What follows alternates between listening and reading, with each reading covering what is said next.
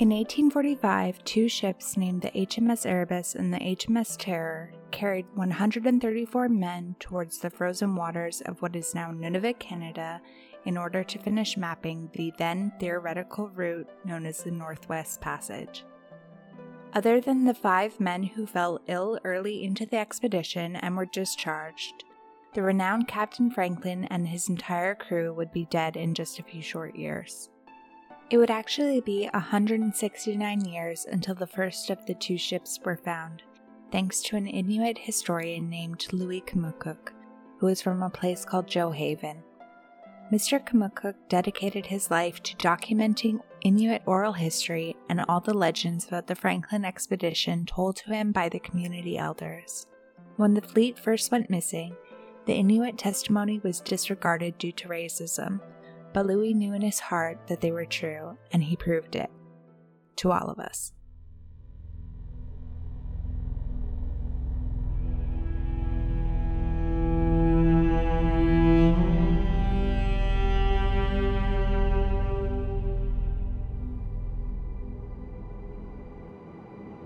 This is the Memento Mori Oracle Podcast, where I, Claire Goodchild, discuss the history, lore, and symbolism of the images depicted in the cards of the Memento Mori Oracle deck.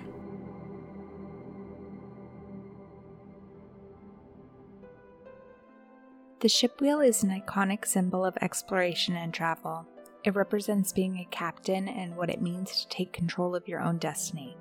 However, it is important to note that this symbol, which can mean freedom and exploring new lands for one group of people, can mean terror and invasion for others who are indigenous to lands that have been colonized. When doing my research for this wheel episode, I was determined to give you something as spooky as possible. I took notes on haunted ships, skeleton crews, and fleets lost to time, but as I looked closer into the story of the Franklin expedition, I knew that this was a story I needed to tell today. Besides, we have an anchor episode for card 35. I can share those other tales then. I would also like to note that this script contains a lot of time jumping. The issue with telling a story about a lost expedition is I am continuously going back and forth between a few years and even between different centuries. I've done my best to simplify it as much as possible for you, and it's an incredible story, so I hope I do it justice. If I mispronounce anything in this episode, also please let me know. I'd really appreciate it. As mentioned at the start of this episode, the Northwest Passage is a sea route that connects the Atlantic and Pacific Oceans by way of the Canadian Arctic archipelago. During the 1800s, this route was still theoretical. It had been partially mapped out, and of course there was a race to be the first to discover it. Not only would this discovery be a political achievement for Britain, it would allow for faster trade with Asia. As it stood during this time, ships from Europe bound to Asia would have to travel around Africa, which was risky due to pirate capture. Now, of course, traveling through the frozen Arctic waters had its risks as well. But it was believed that if you had a great captain, that nothing could go wrong. But as you'll learn shortly, you can't prepare for everything. Sir John Franklin was born on April 16th in 1786 in Lincolnshire, England, to Hannah Weeks and Willingham Franklin. He was the 9th of 12 children and was said to be a gregarious boy who strove to improve his social standing. Now, the Franklins weren't poor by any means, but in the late 1700s England, any setback, such as an illness or early death, could send an entire family to the workhouse, which was a terrible situation to find yourself in.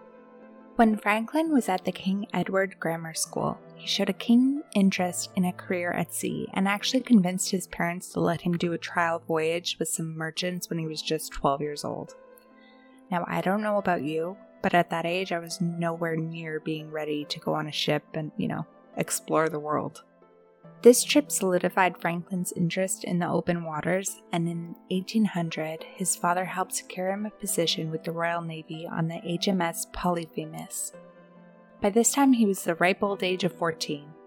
I can't imagine what it must be like to be that sure of your future at such a young age, but Franklin obviously was.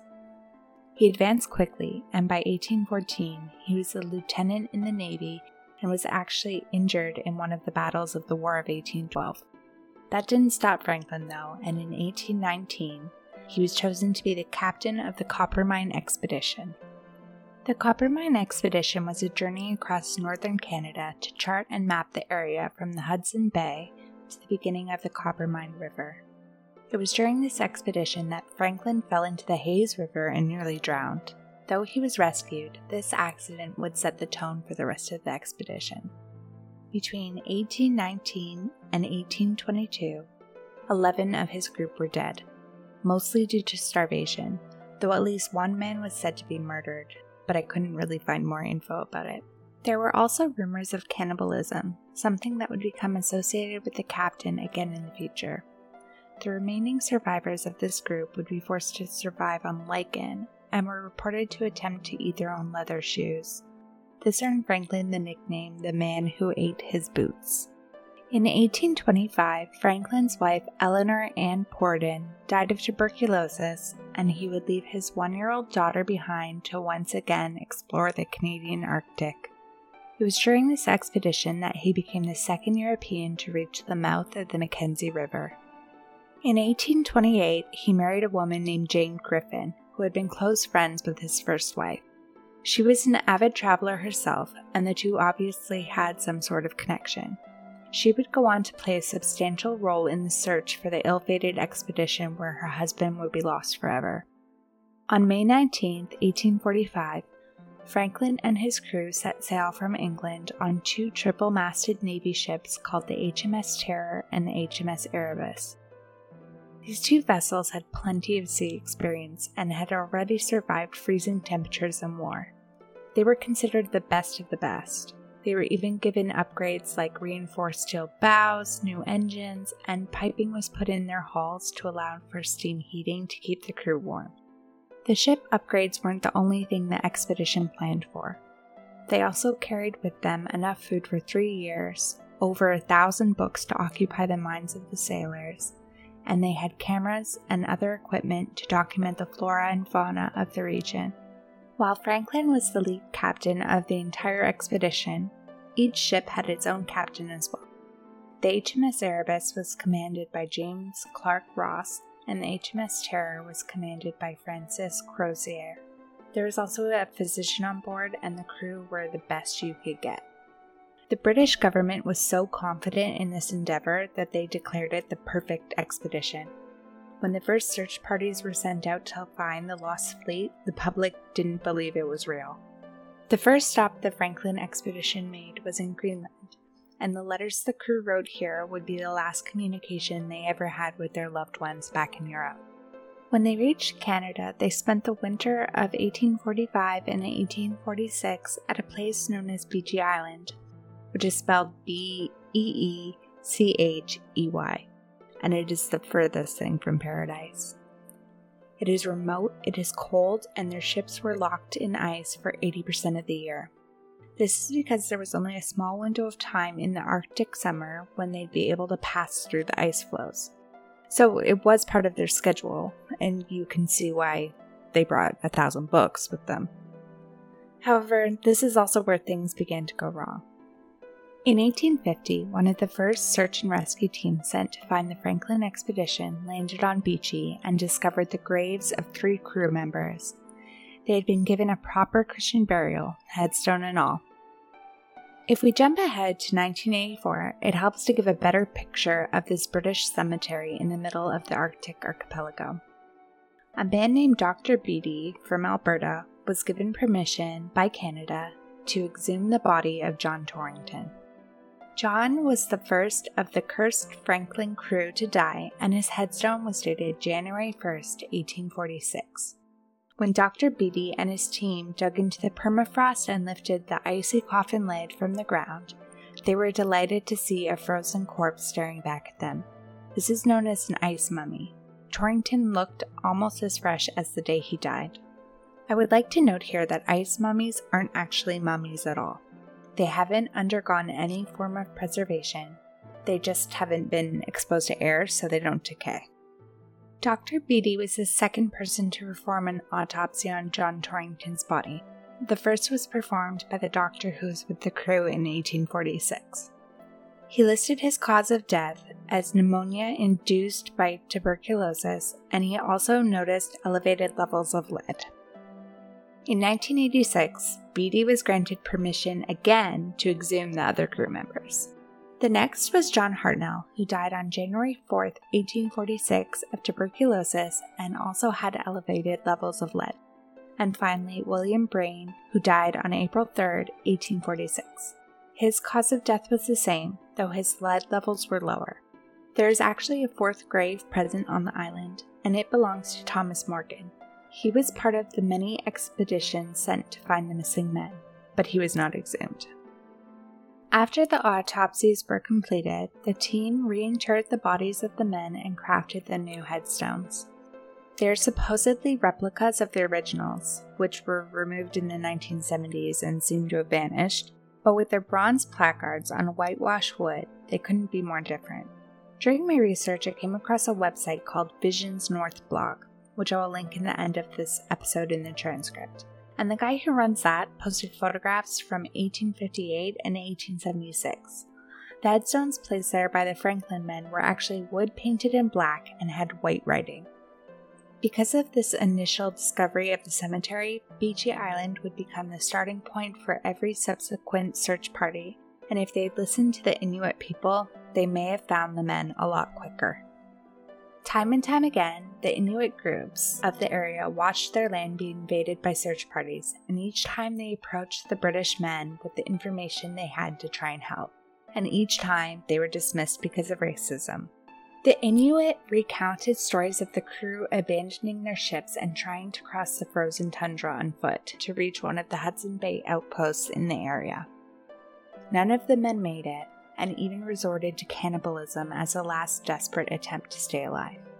Other than the Inuit testimony, only one document from the expedition has ever been found.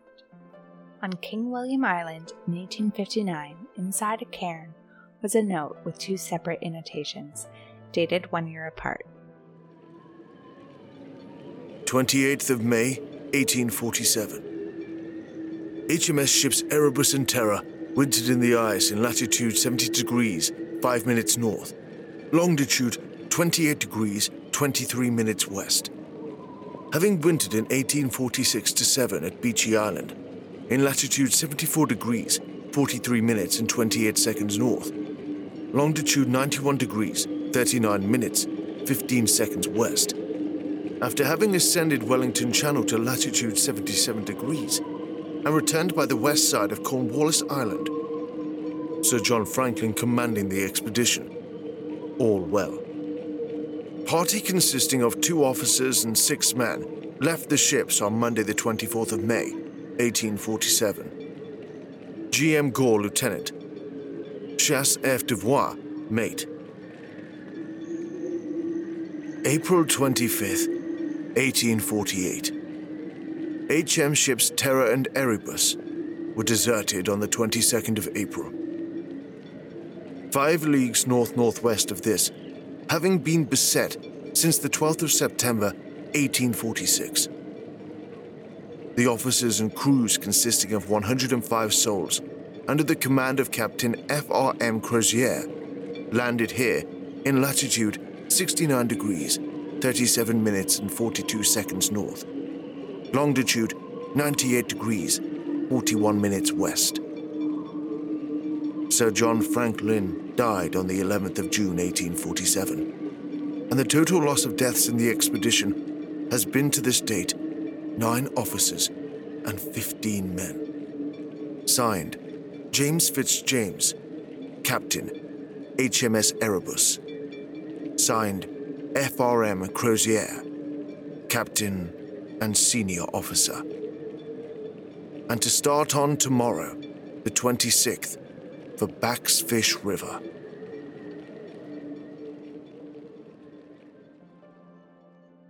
So Franklin is dead, and the crew head south in a last attempt to save themselves, but died before reaching their destination. So where do we go from here? Well, we go to the Boothia Peninsula in the year 1959. It was here in a small hunting camp on August 26 that Louis Kamukuk was born. His parents, Mary and George Kamukuk, were Netzilik hunters, I apologize if I pronounce that wrong. And he comes from a long line of high-profile Inuit people. He was taught how to work the land from a very young age. In the Arctic, your skills are honed early because it's a difficult place to live, and Louis would be taken frequently on exploratory trips with his father and grandfather, who was actually an Irish Hudson Bay trader named Paddy Gibson. Paddy was a Franklin enthusiast himself and had discovered skeletal remains of some of the crew in 1931.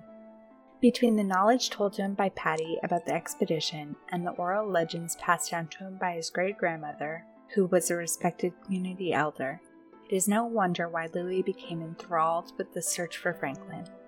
He spent the next 30 years of his life transcribing the stories from surrounding Inuit communities and cross-referencing those with the logs of the European search parties to develop a strong theory about the location of the sunken ships.